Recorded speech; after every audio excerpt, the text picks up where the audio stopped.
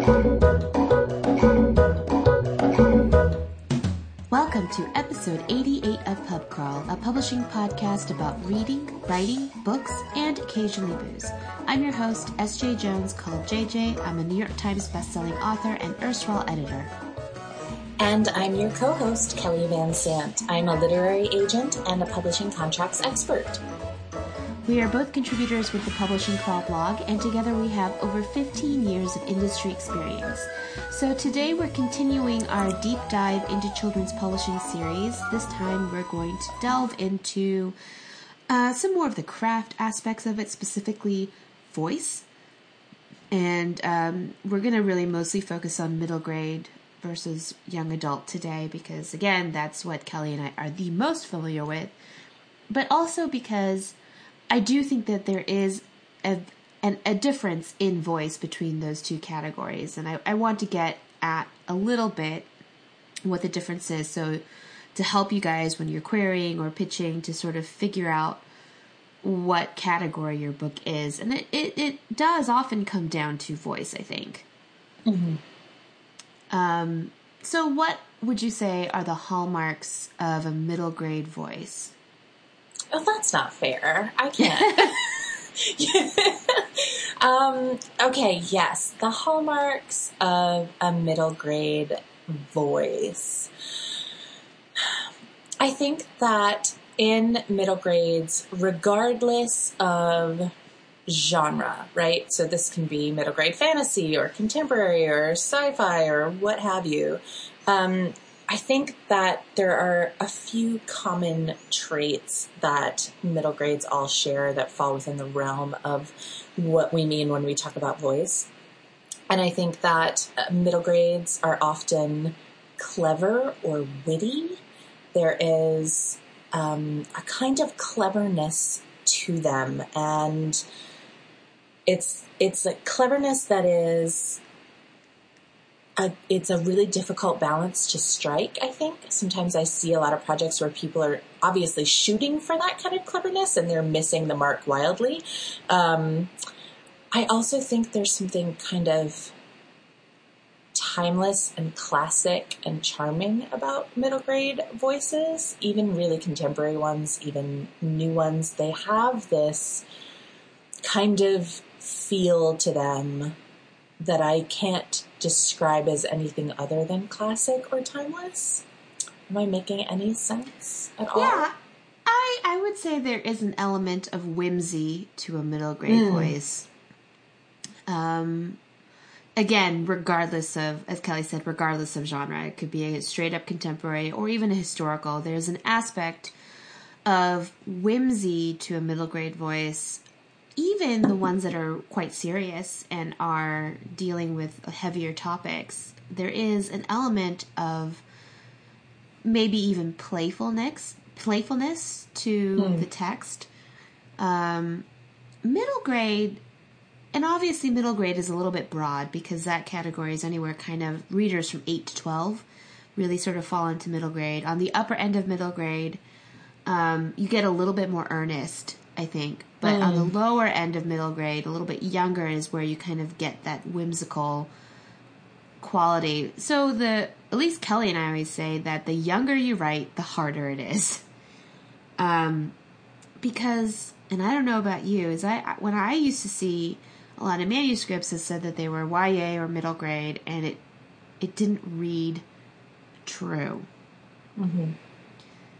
Because it is a lot harder to write for a younger audience than people think. It's not simplifying the language. It's not...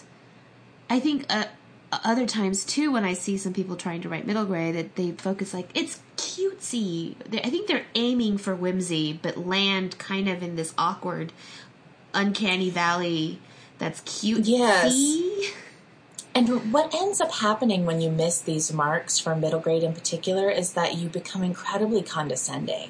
Mm-hmm. And it's not what you want to be doing, certainly. And middle grade readers don't want to be condescended to. I think, JJ, you said last week in our podcast that was kind of introing these topics, kids will know. You cannot you cannot pull the wool over their eyes, and they are not going to suffer any fools. I believe I quoted him before, but Philip Pullman always said that the children have the finest bullshit meter. Mm-hmm. That the instant you lose their attention or interest, they won't give you the benefit of a doubt. An adult will give you a benefit of doubt, but children won't. This is why it's harder to write for children than it is for adults. I don't know why people who don't write children's books are always so condescending about children's fiction. Like, when are you going to write a real book? And I'm like, let's see you try writing one for children and see how easy you find it. Yeah, it's very quickly to land into this place of condensation. Not condensation, that's liquid, but forms on the outside of your glass. Oh, you guys, I don't know. It's been a week. It's really easy to become condescending when writing for children if you think that, that you're better than them, or that you think you need to talk down to them. Mm-hmm. Middle grade stories are very clever and are very, explore a vast array of complex and nuanced topics. Middle grade doesn't mean, simplified. It doesn't mean, uncomplicated. A lot of middle grade stories are very complicated and complex and deal with really weighty themes, but they have a lightness to them even when dealing with dark things. I do think, if we want to delve a little bit into the craft side of things, I do think that lightness or playfulness does come from the prose. And a lot of middle grade can have wordplay, punniness. Obviously, the best recent example that I can think of is A Series of Unfortunate Events. But even there's kind of a tradition that goes back. There is The Phantom Tollbooth. There is a book called Unlondon by China Miéville that I like, or even Alice in Wonderland. These are old, and they wouldn't fall into the categories of middle grade anymore because they're older. But there's a sort of textual playfulness, and children, I think, when they're younger, do delight in that. I don't know why people don't like puns. I love puns. I never grew out of my childlike delight of puns. But a lot of, at least I remember for me when I was coming across those things at that age, I remember once I understood the pun, it became funny to me, and I felt smart for having figured out what the pun was. And there's a sense of playfulness that comes with it that I think is very difficult to do, without getting condescending, as Kelly said, but also without sounding like you're trying too hard. And there is a fine line and a subtle balance between playfulness and saccharine. Mm-hmm. Because here's the thing, too, is that even if the text is playful, the emotions are true. Mm-hmm. And that's really, I think, sometimes what people miss when they write for a middle grade audience. That, yes, even though it's a younger audience, you have to treat their feelings the way you would treat an adult's feelings. You would have to treat the way they see the world. It's actually like dealing with children in real life. You don't want to condescend to children in real life. You want to treat them and their feelings and their thoughts as valid.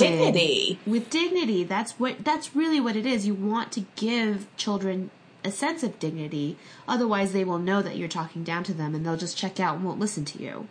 Mm-hmm. So then let's briefly move into YA before we kind of delve a little bit deeper into the craft aspects of this. So what would you think is a hallmark of a YA voice? I think the hallmark of a YA is ultimately intimacy. Intimacy with your protagonist, intimacy in that protagonist's relationship, just a really close examination of that person, their world, their feelings, their place in it, in a more immediate sense. I think when I tend to think of middle grade voice, I think of them as like a step back or a step removed. And I think of YA as being really right up close. Even if the point of view is, first or third or varies, across categories, middle grade, YA, whatever. But the feeling that's invoked for YA is much closer for me than for middle grade. Yeah, I always kind of described it as emotional claustrophobia. Mm-hmm. It's very, very immediate. Also, YA, even if the character is snarky, the emotions are earnest. Mm-hmm. There's I can't really think of very many YA with sort of any sort of ironic voice to it. No, even your most disaffected YA protagonists or your most closed off or reserved YA protagonists really are roiling with vulnerability underneath that. It's like a defense mechanism that they're closed off, but there's so much vulnerability beneath the surface. It's like Holden, what's his face from Catcher in the Rye? Holden Caulfield, yeah. Yeah. Even though he's trying to affect distance in a sort of self-irony, you can tell that that's not working for him. He desperately wants connection, real connection with other people. And that's the thing about young adult, is that you can have a checklist of what these voices will fulfill, but the skill that comes from a writer is able to give you multiple layers. It's not just simply the text as is. Holden's voice is balanced out with his actions, and they illuminate different parts about him. I still think of that scene in the hotel where he is basically, I think, in there with an escort or a prostitute, and he just wants some connection. He just wants to talk. And that's all revealed in his point of view, how he sees the world, how he reacts to the world, even if how he's telling it to you is not that earnest or straightforward, his actions will give it away. Right. Well, I always think of, too, The Pigman by Paul Zindel, where John and Lorraine are like outsiders, and the way that they befriend the Pigman is essentially to they're making fun of him. They're not sincere in their initial efforts to befriend him, but they end up spending more time with him, and that friendship becomes genuine. And there's a moment for the two of them where they decide to dress up and get all fancy, and Lorraine walks down the stairs after her makeover. It's like a white dress and she's got that feather white in her dress, hair. right? This is seared into my memory, because up until this moment in the book, it's just been these two teenagers who are screw our parents, screw our school, everything sucks, no one understands who we are. We don't even understand each other. And that just all falls away as he watches her come down the stairs. And it's just even now it makes me oh my God, because it's so vulnerable and so real and true in that moment, that no matter how disaffected these teenagers have pretended to be, that was the armor that they put on to protect themselves from opening up to other people. I agree that vulnerability is kind of a key thing in YA that you don't get in an adult voice. That emotional immediacy in the text does lend itself to vulnerability in the voice. Because, again, we mentioned in last episode about books that are set in high school or have teenage protagonists that don't really read like a YA novel. And I said that that's because there's some narrative distance, that there's often a sense of an adult perspective looking back, but that's also the lack of vulnerability. Somebody is recounting this story to you, but the emotional immediacy and feeling that immediate sympathetic response to that vulnerability is not there. And that, to me, is really what distinguishes an adult book from a YA book, even if the content is the same, even if the storyline's the same, or the characters are the same. It's the way the story is treated and told to you that really makes it for teens versus adults. So then let's go into a little bit more craft-based discussions about voice. And I've thought about this before. And I think we've done a podcast about voice and what we think constitutes voice, and how to develop voice, all that sort of a thing. And, of course, a huge part of voice is individual to the author. Like, you wouldn't really be able to replicate it. I mean, you kind of can. You can sort of ape other people's style, but that's not your voice. And a voice, and I thought about this the other day, a voice is very, very, very careful thought, diction, word choice, the words a character chooses to use to describe the world that they're in, to describe their feelings, to describe their actions. That is incredibly illuminating of the sort of person that your character is, and how you choose to tell the story and the words that you use is a voice. And when it comes to middle grade versus YA,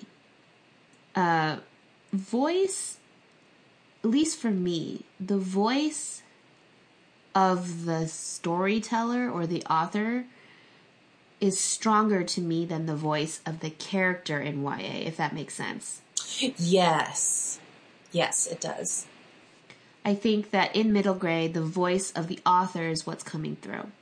And in YA, it's the voice of the character that comes through, and it's the voice of the character that we connect to. Whereas in middle grade, it's the voice of the author that we are delighting in, actually, that we're with this author as they're telling us and letting the story unfold about a younger person. Or at least that's what it was. That's what it is for me personally. Now, what's the difference between an authorial voice and a character voice?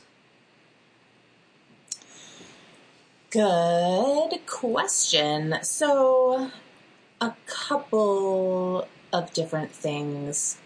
This is when you get into points of view and all of this stuff. You can have different kinds of narrators. Like, if it's third person, you can have different kinds of narrators. You can have the kind of narrator where the narrator is themselves a character, who isn't the protagonist, but is a character telling you the story, injecting their interpretations into things. I think Series of Unfortunate Events is a really good example of that. Lemony Snicket, the quote-unquote author of those books, right down to his dedications, Beatrice, dearest, darling, dead, and so on and so forth. As he's telling you those stories, Lemony Snicket is a character in that world. And so that's one kind of narrator or authorial voice that you can have. But I think more traditionally, when we think of the authorial voice, it's the narrator not as a character, but as, how do you explain that? Like, in Harry Potter, it's all third person. There's a narrator, but I don't get the sense that the narrator is a character telling you the story. Right. Sort of more of an omniscient point of view. Or, because a lot of older books, a lot of the books that we had to read for school, tended to have an authorial presence, even if they themselves are not characters in the book. Sometimes the author would directly call it out and say that, and be like the direct address to the reader, that they are calling attention to the fact that they are telling the story. Or you had somebody like Jane Austen, where it's clearly her point of view about these characters. And I think of the way she would describe, like, Lady Catherine, or from Pride and Prejudice, or even the opening line. It's a very distinct point of view. None of the characters really have this thought. You know, it's a truth universally acknowledged that all men, you know, Yes. in possession of a fortune must be in want of a wife, right? That's not any of the characters' points of view, really. It's clearly Jane Austen's point of view, and there's a little wryness there. And she's using that voice actually to make fun of Mrs. Bennet. Mm-hmm. You know, so there's this, like, the fine level irony there. And even though Jane Austen herself is not a character in her books, there is her voice that runs throughout the whole thing. And in fact, all of the characters are sort of filtered through us through Jane's point of view. It's not particularly earnest or direct in that way. Versus something like Twilight, which is, there's no separation between Bella and whoever is telling Bella's story. It is Bella telling the story. And that's what Is lends Twilight not first YA person? It is first person. Oh, it is. Okay. Yeah, no, it's I said, there's no separation between Bella and Right. whoever is telling Bella's story. Because adult books can be in first person and still have a sense of distance. Prep is in first person, and there is still a sense of distance in that book. But I think that, like, emotional immediacy, that there is no separation between the character and the storyteller, lends itself to that immersive quality that YA has, that I don't think really any other category has that sort of same immersive quality to it. I'm trying to, because even in third person, there's not a lot of books in YA that I can think where their authorial voice is distinct from the character's voice. Because even in third person, if you have like a rotating cast and you've got a couple of different characters and they all have their own chapter, it's still told from the character's point of view. Right. It's third person, but it's still the character's point of view. And there's really no authorial presence there. Yeah. Yeah. I think the closest one I can think of is I get a little bit of that in Three Dark Crowns. A little bit more of that kind of authorial narrator type of thing, but not much. It's still really close. I can't really think of too many YA, and it's also what I tend to be thrown out of books where there is no emotional closeness. If I'm expecting a young adult book and the emotional immediacy is not there, and I feel like the book is kind of keeping me at arm's length, I don't feel I don't immerse myself into that book as quickly as I would another YA book. But middle grade is different because I do find middle grade immersive, but in a different way. It is because here it is for me. I'm remembering and experiencing my middle grade years at a remove, whereas I am reliving my teenage years in YA. Yes. That's kind of what it is for me. Yes. I do think that for me personally, when I am seeing projects come through my query inbox and I'm reading requested manuscripts, I do find that it is more common for middle grade projects to struggle with voice than it is for young adult. If only because it's easy to get that emotional closeness, even just by doing first person. Like, you can still fail at it. Its voice is still difficult and complicated, and you can have a voice that isn't as interesting as it could be. Like, it might be there, but it might not be great. Like, there are still struggles within YA, but I think nailing down the very basic concepts of a recognizable voice that belongs to that category is significantly more difficult for middle grade writers, or within the middle grade category, I should say, than it is for YA. Because I can almost count on, like, two hands the number of middle grades that I've seen that have been like, this has an incredible voice. It's very difficult. Like I said, the younger you go, the harder it is. So then let's talk about projects that straddle a middle grade YA line. Say the protagonist is like 14, you know, because I have seen them. That's like it. What would you do with a project like that? I don't know. I think ultimately you have to start looking at other factors like the content, the plot, like what kind of a story is it thematically, and then kind of nudge it toward one or the other.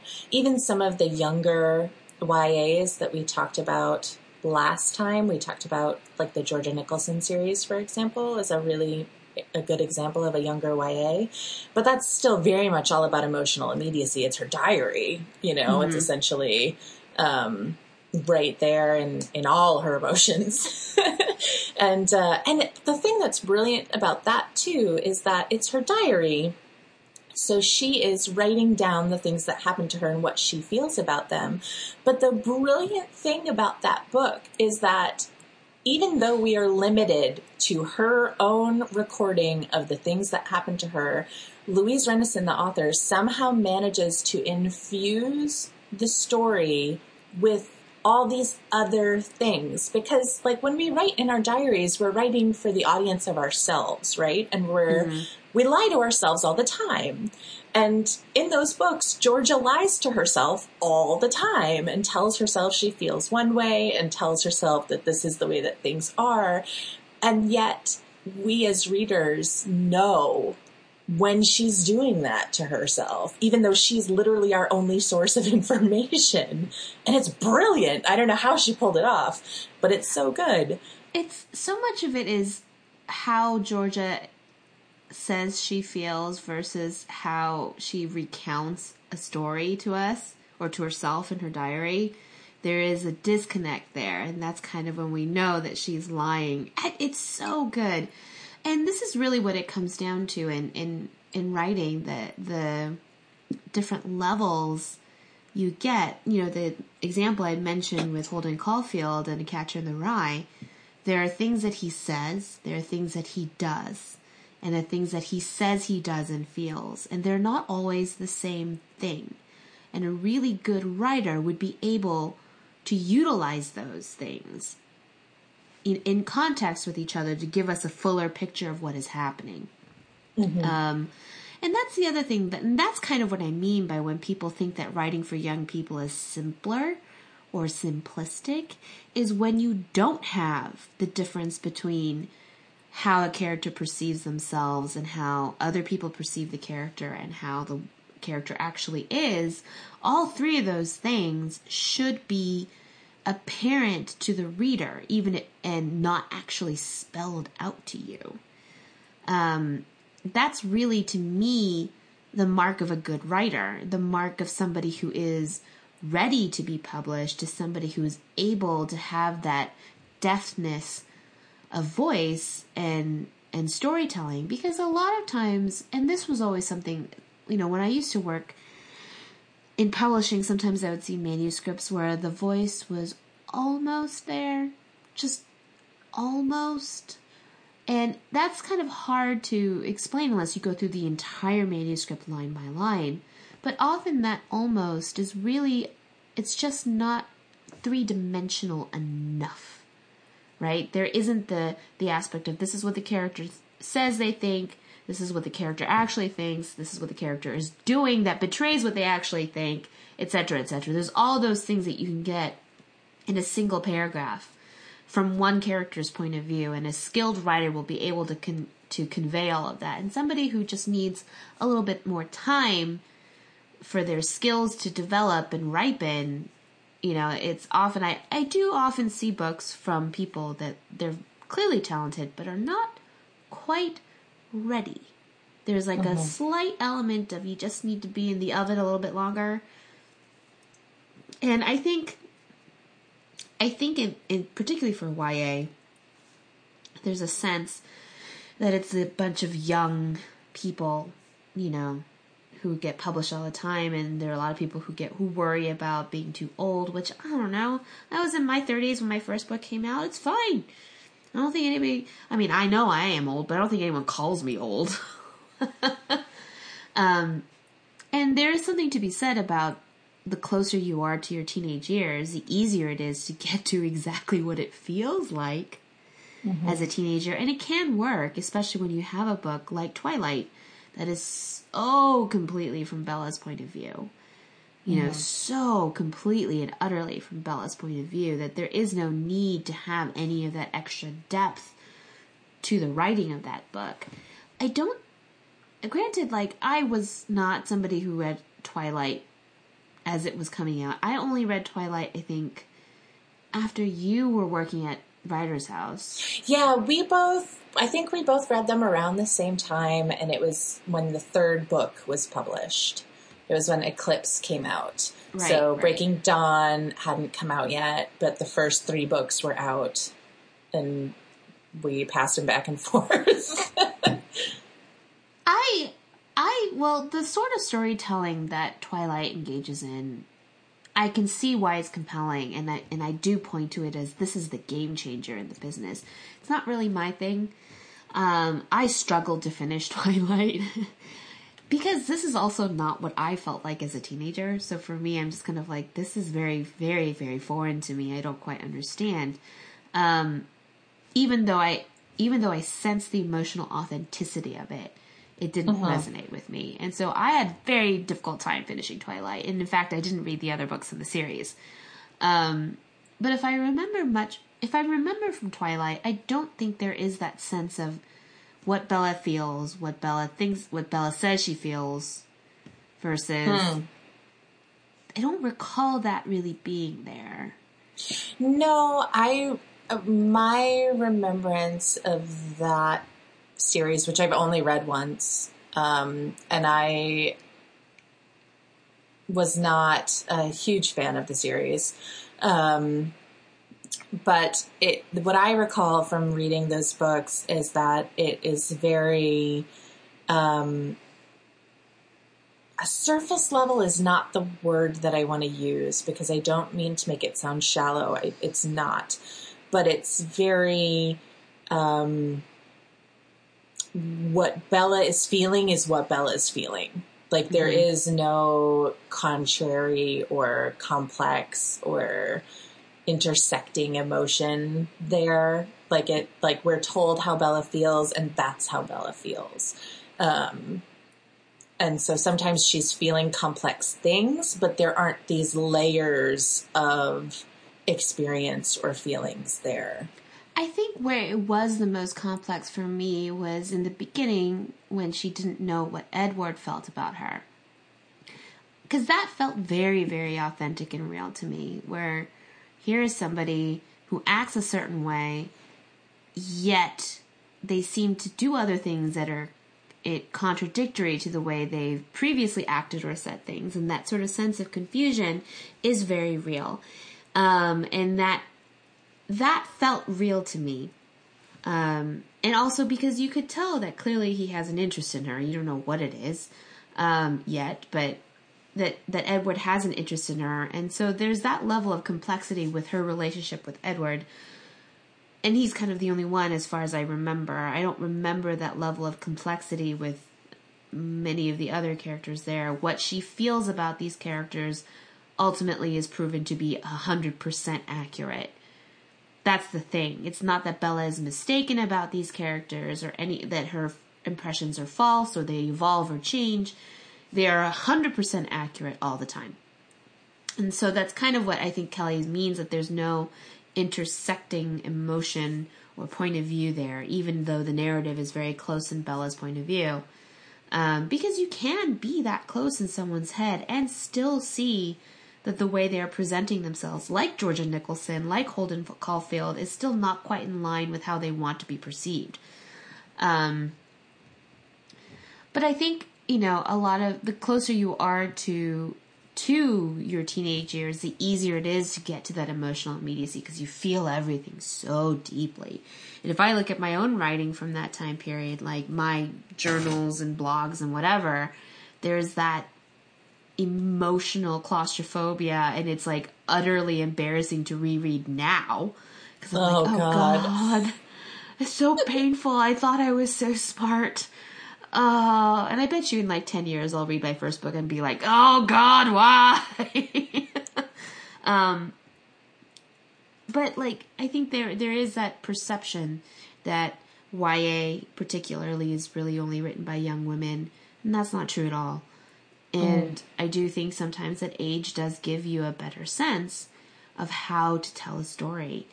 What is the right way to tell a story for the story you are trying to tell? So voice is often, it's really subtlety I'm looking for in a voice. You can have a very snarky voice, or you can have a very morose voice. You can have a very distinct voice, but subtlety is really what I think elevates just a voice into something else. Mm-hmm. Anything else that you want to talk about when it comes to the difference between middle grade, YA, and really what voice is for you? What is voice specifically for you? Yeah, I think for me, regardless of what any textbook definition would be, but when I think of voice, I think of a feeling that the writing is evoking. I think of the musicality of the prose. I think a lot of stories with strong voices have a musicality to them. I agree. I don't necessarily mean, that it's all like lush and lovely, and like music can come in all kinds of different forms. And I mean the full range of that when I say musicality, but there is a quality to the prose that is musical, that is rhythmic, that evokes that sense. So it evokes a feeling. It has a musicality to it, and it feels finished. I feel like voice is that finishing touch. It's the final thing that elevates something from being a good story to being a novel that feels real and tangible, and it stands out. It's hard, I think, to talk about for me because I don't really write. So, when I am working with clients or when I'm giving critiques, I can work with the material in front of me and I have something that I can point to and say, this is working, this isn't working, here's what we can do to improve the voice, or, whatever. But talking about voice theoretically, when I don't have something to point to and I don't have my own experiences writing and crafting to draw on, feels kind of just like I'm waving my hands in the air and saying a lot of nonsense, because it is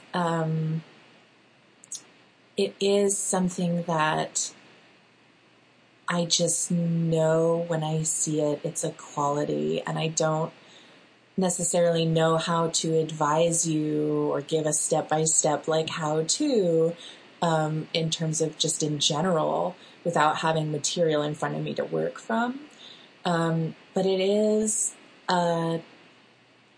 it makes a book feel finished. It is just, I don't know, it just is. I'm just waving my hands all over the place, which no one can see, but I think what you said about musicality, I think does ring true. For me, a voice is something I can hear. Even as I'm reading it, I can hear this voice. I can hear the voice of the person. I've mentioned this before.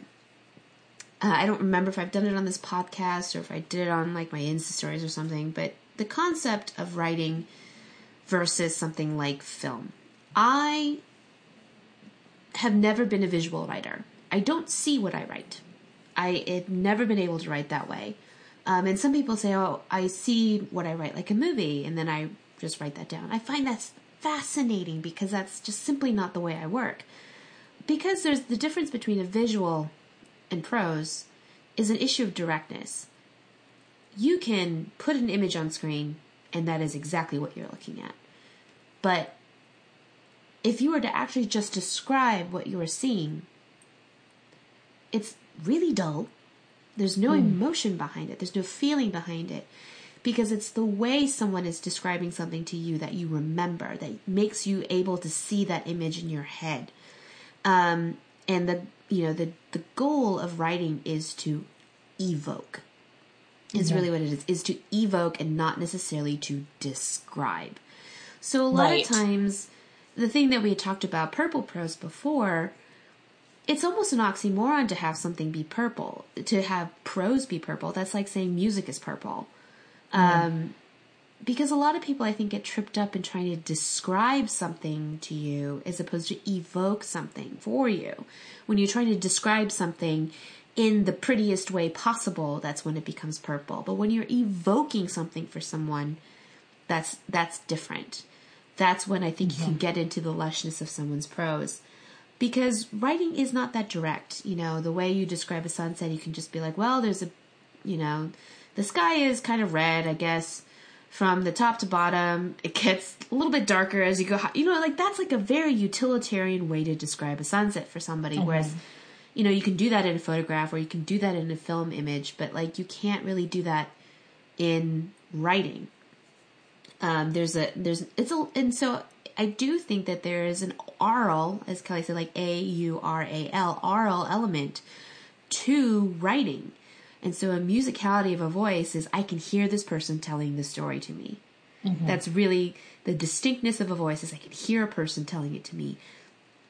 The point of view, how they are choosing to describe something, how they are choosing to talk about their emotions, if they talk about their emotions at all. Some people, like Katniss, as a character, that voice, that character keeps everything close to what she really feels very, very close. And she often lies to herself, too, about what she's feeling. But that doesn't mean she's not feeling anything. And that's her voice. And that's something I can hear as she's talking to me. The other thing about musicality is I think people really, really need... And Kelly and I, of course, are huge proponents of reading your work aloud. But because when you don't... Because I read a book the other day. It's not out yet. And I was just reading it for someone else, and I felt the voice was off, and I couldn't quite figure out why the voice was off until I read it aloud. And I was like, oh, I know why the voice is off. It's because there's no variation or difference in the sentence length or even sentence structure. Basically, it's like an old Spice commercial, like, hey, ladies, look at me. Now look at this, now look at that. Now you're here, blah, blah, blah. And now it's diamonds. Like, great for a commercial, not necessarily. It's great when you can hear the person deliver it, but when you're reading it in prose, it's not quite the same. And so that's really crucial for me when you can hear someone say it aloud, and that's really what a hallmark of a voice is. Not anything other than that. I'm sitting with this person and they are telling me a story. How they choose to tell the story, what points they choose to tell, where they start the story, where they end up, how they get there, what they choose to hold back. All those things are elements of voice, and this kind of again comes back to diction. Your word choice. There are certain characters that wouldn't use this kind of a word. There are certain characters that would. That is dependent on where they grew up, how they grew up. Somebody who grew up poor versus somebody who grew up richer. Somebody who's, there's so many elements that go into the voice of a character. And I had initially trouble with the first couple of drafts of Guardians because I couldn't get the voice right. I didn't understand what it was that I couldn't quite get. And it took me a while. Winter Song was not like that. The voice of that one just came right away, and I just started writing. But the first Guardians book took a while because I had to rethink how this character saw the world and how this character related to the world. And once I figured that out, then the voice snapped into place. But it took a while. So it really is. It's all small details that is very specific to each character that you're writing and to each book that you're writing. So there really is no, like, these are the things you need to do to have a good voice in your book. It doesn't quite work like that. But I think there are some common elements, which is, again, diction, musicality, and characterization. Mm-hmm. So, and also because it's like, for me anyway, my natural voice is actually not the voice I use to write my stories. The way you guys hear me talk on this podcast is not the voice that's in my books. Mm-hmm. This is my natural voice. And my natural voice also tends to be a little bit more arch, I think, or a little bit more ironic or self-aware. I also, like, I love middle grade. Kelly, you know that I used to write middle grade before I wrote YA. So I'm intimately acquainted. And honestly, sometimes middle grade is easier for me because it is actually, in fact, closer to the way I tell a story naturally. So, it does depend on the book, and I think a lot of this does come with practice. Any final thoughts on voice? No, I mean, I think that JJ, you really hit it on the head when you talk about evoking, and that's what writing does. And I think if you keep that in mind and you think about all of the things that you want to evoke, that will lead you closer to where you need to be. So I really like that as a way of trying to describe it. Okay, so then let's move on. What have you been working on? What have I been working on? I attended a conference this past weekend, the Writer's Digest Writer's Workshop here in Minneapolis. That was great. I got to teach a class on queries and listen to a lot of pitches and meet some wonderful people. So that was really fun. I am traveling for a lot more conferences coming up in April, so I'm getting everything squared away for those. And then I am working on something with one of my clients that, of course, I can't really talk about. I hope that someday I'll be able to talk about it, but right now I can't, so working on that. What about you? Still drafting? Yeah, well, I fell behind because I was at a bachelorette this weekend, so I'm still recovering because I'm old. A lot of the people at this bachelorette were younger than I am by several years, and let me tell you, when you cross 30, those couple years make a huge difference. So I am catching up on that. Mark and I are actually in the process of moving soon, because when his residency comes to end, we'll be moving. So today was mostly spent getting our house ready for photographers, so it's ready to go on the market. So in addition to trying to carve out time to revise, I am trying to get my house ready. Thankfully, when I KonMari'd my house earlier this year, it made it a lot easier. It was. I was like, good job, me. I did it. So that's what I've been working on. Have you been reading anything? I am reading a couple of requested manuscripts at the moment. In terms of published books, I'm rereading The Princess Academy by Shannon Hale. Oh, I love those. They're so good. It's so lovely, yeah. So I'm reading that and really enjoying it very much. And then I have so many books that I am on the wait list for at the library, and I'm really impatient for them to come through. I keep waiting and checking. In fact, I'm going to check right now and see if anything has arrived. In theory, they're supposed to email me, but do you feel this way? I have so many email accounts now that, like, checking my personal email account is just something that I never do. I only have two.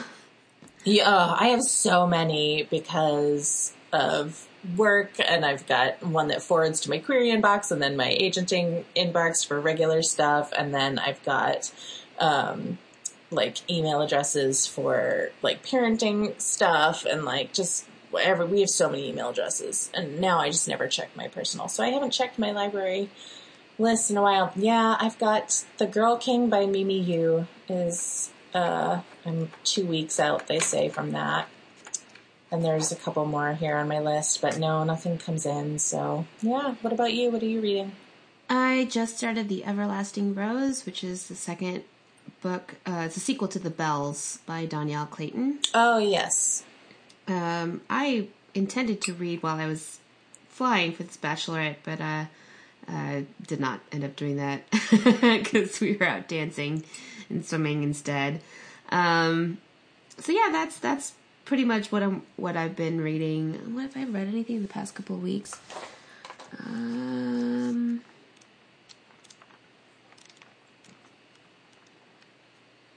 No, I haven't read anything new. I have been rereading, let's see, what's the last thing here? I have been rereading all of Sarah Waters' stuff. So I reread The Little Stranger, and I reread Tipping the Velvet, which is her first book, which I really loved, and the one I had not read of hers, which was Affinity. And that was very good as well. So I was kind of doing a reread of Sarah Waters' stuff, and some nonfiction, mostly.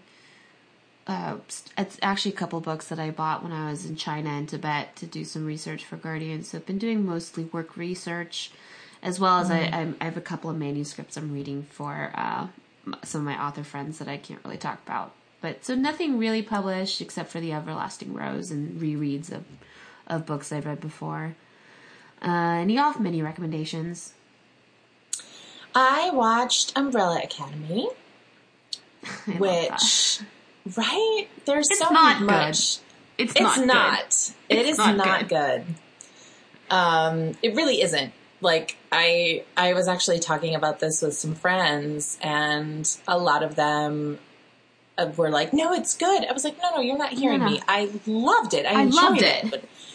But it's not good. And like, and they were kind of astonished by that, but I stand by that. I think there's some great things in it. I think there's some not great stuff in it. I think there's a lot of places where it just could have been so much better than it is on like a writing level. Like, of course we're talking about things on the writing level because that's what we do at this podcast.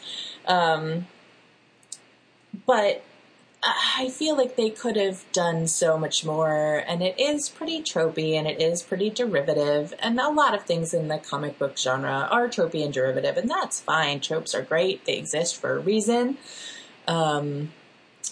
But there's a lot of stuff that's not great. But there's a lot of stuff that's wonderful too, and I love Klaus so much. Klaus. I can't remember. It's Klaus. Yes. I love Klaus and 5.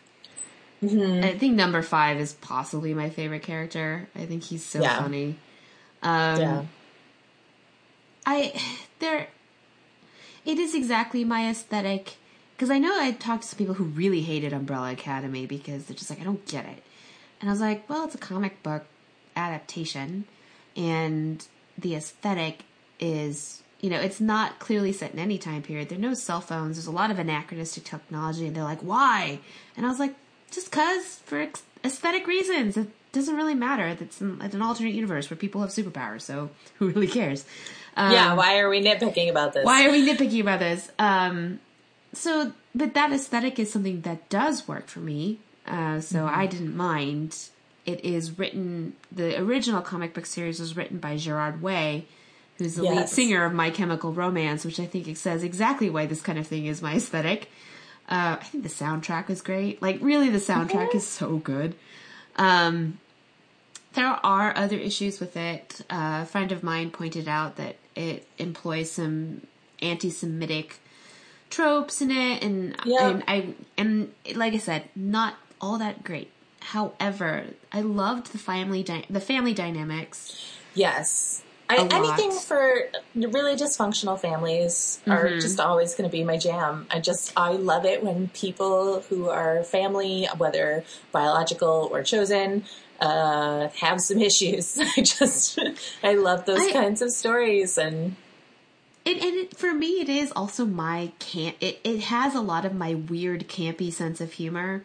Like, my favorite scene is when Diego and Klaus are riding to the rescue in an ice cream truck, and the ice cream truck plays Ride of the Valkyries. It's not like the score is playing it. No. The actual ice cream truck music is the Ride of the Valkyries. Exactly. And I died. I was like, oh, this is exactly why I love this show. Yeah, it's really good. I mean, I've heard. I did not, unfortunately, catch the anti-Semitic tropes on my own, but once they were pointed out to me, I was like, yep, that's definitely there. That's definitely there. A woman gets fridged, so, like, that happens. It's very ableist, particularly with mental health. Yeah, like, there's a lot. And the thing is, too, I think the thing that keeps it from greatness, too, aside from the problematic aspects of it, are that the characters have the ability to be so much more developed than some of them are. Some of them are very well developed, and those are kind of our favorites. Yeah, Five and Klaus. And then some of them are not, or if they are developed, they're developed much too late in the show, where you finally get all these big, developments and reveals that, had they been shown to us earlier, would have led to so much more character growth and development than to just kind of dump things at the very end. And some things I understand why, you keep the reveal until the last minute, but it was really uneven in terms of which characters got rich, complicated characterizations and which characters were stock, like, people. Luther. Oh God, the worst. The worst. And that guy too, like, that character is the trope of the like good, like, capital G guy. He's the Freddy of the Scooby Gang, is exactly who he is. Yeah. And that's a hard role to play anyway, because who cares? Like, you're the leader, and you're handsome, and you're strong, and you're brave, and it's like, ugh. Unless you're Chris Evans playing Captain America, it's pretty hard. It's like the only exception. And so it's a tough thing to deal with anyway, with a character in that role, and then they really don't give him anything to work with. No. But I watched it. I did enjoy it despite its many flaws.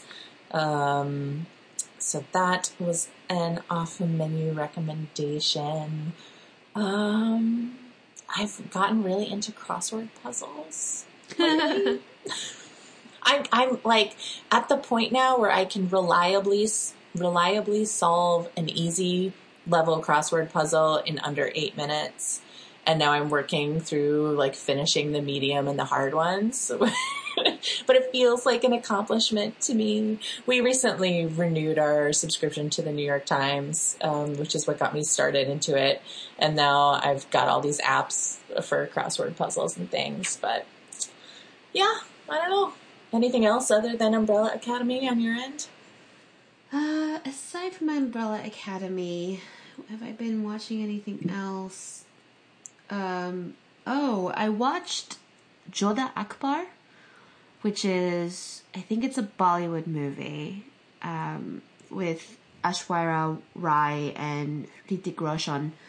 It's based on, a real person, I think the leader of the Mughal Empire in India, and the backstory is kind of given in the movie. It's Muslim. They're Muslim conquerors, actually, kind of from the Persian area, but this particular ruler was actually the first that was born on Indian soil, what they called Hindustan at the time. And he's Muslim, and he married a Hindu princess, and so it's kind of like a love story between the two of them. It's a 3-hour-long epic. It is gorgeous to look at. And I really enjoyed it. And I didn't realize it was like 3 hours long, but I just started it one afternoon and I got totally sucked into watching the whole thing. Aside from Jodha Akbar, what else have I seen? Oh, I watched Spider-Man Into the Spider-Verse. I'm waiting to see. Where did you watch it? How? It's on iTunes. It's on iTunes? It's on All iTunes. Right. It is so... I've been waiting for it to hit. Oh my god, it is so good. I'm like kicking myself for sleeping on this because I was like, oh my god, it's so good. I can't even begin to describe how good this was. The animation style is really phenomenal. But more than that, it just really, like, I cried. Of course I cried. It's so great, and especially if you're a fan of the Spider-Man comics, which I didn't read until I was much older, and I'm not really deeply into the Spider-Man mythos. But there are little nods here and there of different, and of course there are different iterations of Spider-Man that you see because it's kind of a multiverse story. Oh, it's so good. The main character is this particular main Spider-Man is Miles Morales. So good. The music is great. The animation is great. Oh, I loved it. So I highly, highly, highly recommend Spider-Man Into the Spider-Verse. So that's pretty much it on my end. Is there anything else we'd like to wrap up before we move on? That's all for this week. Next time, we'll be continuing our deep dive into children's publishing series with the difference between young adult and adult. So, as always, if you want more, please subscribe via iTunes, Stitcher, Google Play, or your podcast provider of choice. Also, if you like us, please rate and review when you get a chance, as it helps other listeners find the podcast and it sparks joy for me. If you want more pub crawl goodness, you can go to our website, publishingcrawl.com, where we have many more posts and articles about various aspects of reading, writing, and the publishing industry. You can also visit us on Patreon at Publishing Crawl and join our lovely patrons in supporting the upkeep of this podcast. We would not be able to do this without you. You can also follow us on Twitter at PubCrawlBlog, as well as on Tumblr, Facebook, and Instagram. You can follow me, JJ, at SJJones, that's SJAEJONES, on Twitter and Instagram, or my website at sjjones.com. And you can follow me, Kelly, at BookishChick on Twitter or Instagram, or my rarely updated website these days, penandparsley.com. Our theme music is Quirky Dog by Kevin MacLeod, and our logo is designed by Aaron Bowman, author of Contagion, available now wherever books are sold. If you have any questions, comments, or feedback, feel free to email us at publishingcrawl@gmail.com, send us an ask through Tumblr, or use the hashtag AskPubCrawl. Patrons also have access to a suggestion box where they can volunteer topics they would like us to discuss in future episodes. And speaking of future episodes, we are going to be coming up soon on our first quarterly query critique show that we do here on the podcast. So if you'd like to have your query read aloud and critiqued on this podcast, then you should email them to us at publishingcrawl@gmail.com. And in the subject line, please put query critique. So I think that's it. Thanks so much for listening. Bye. Bye.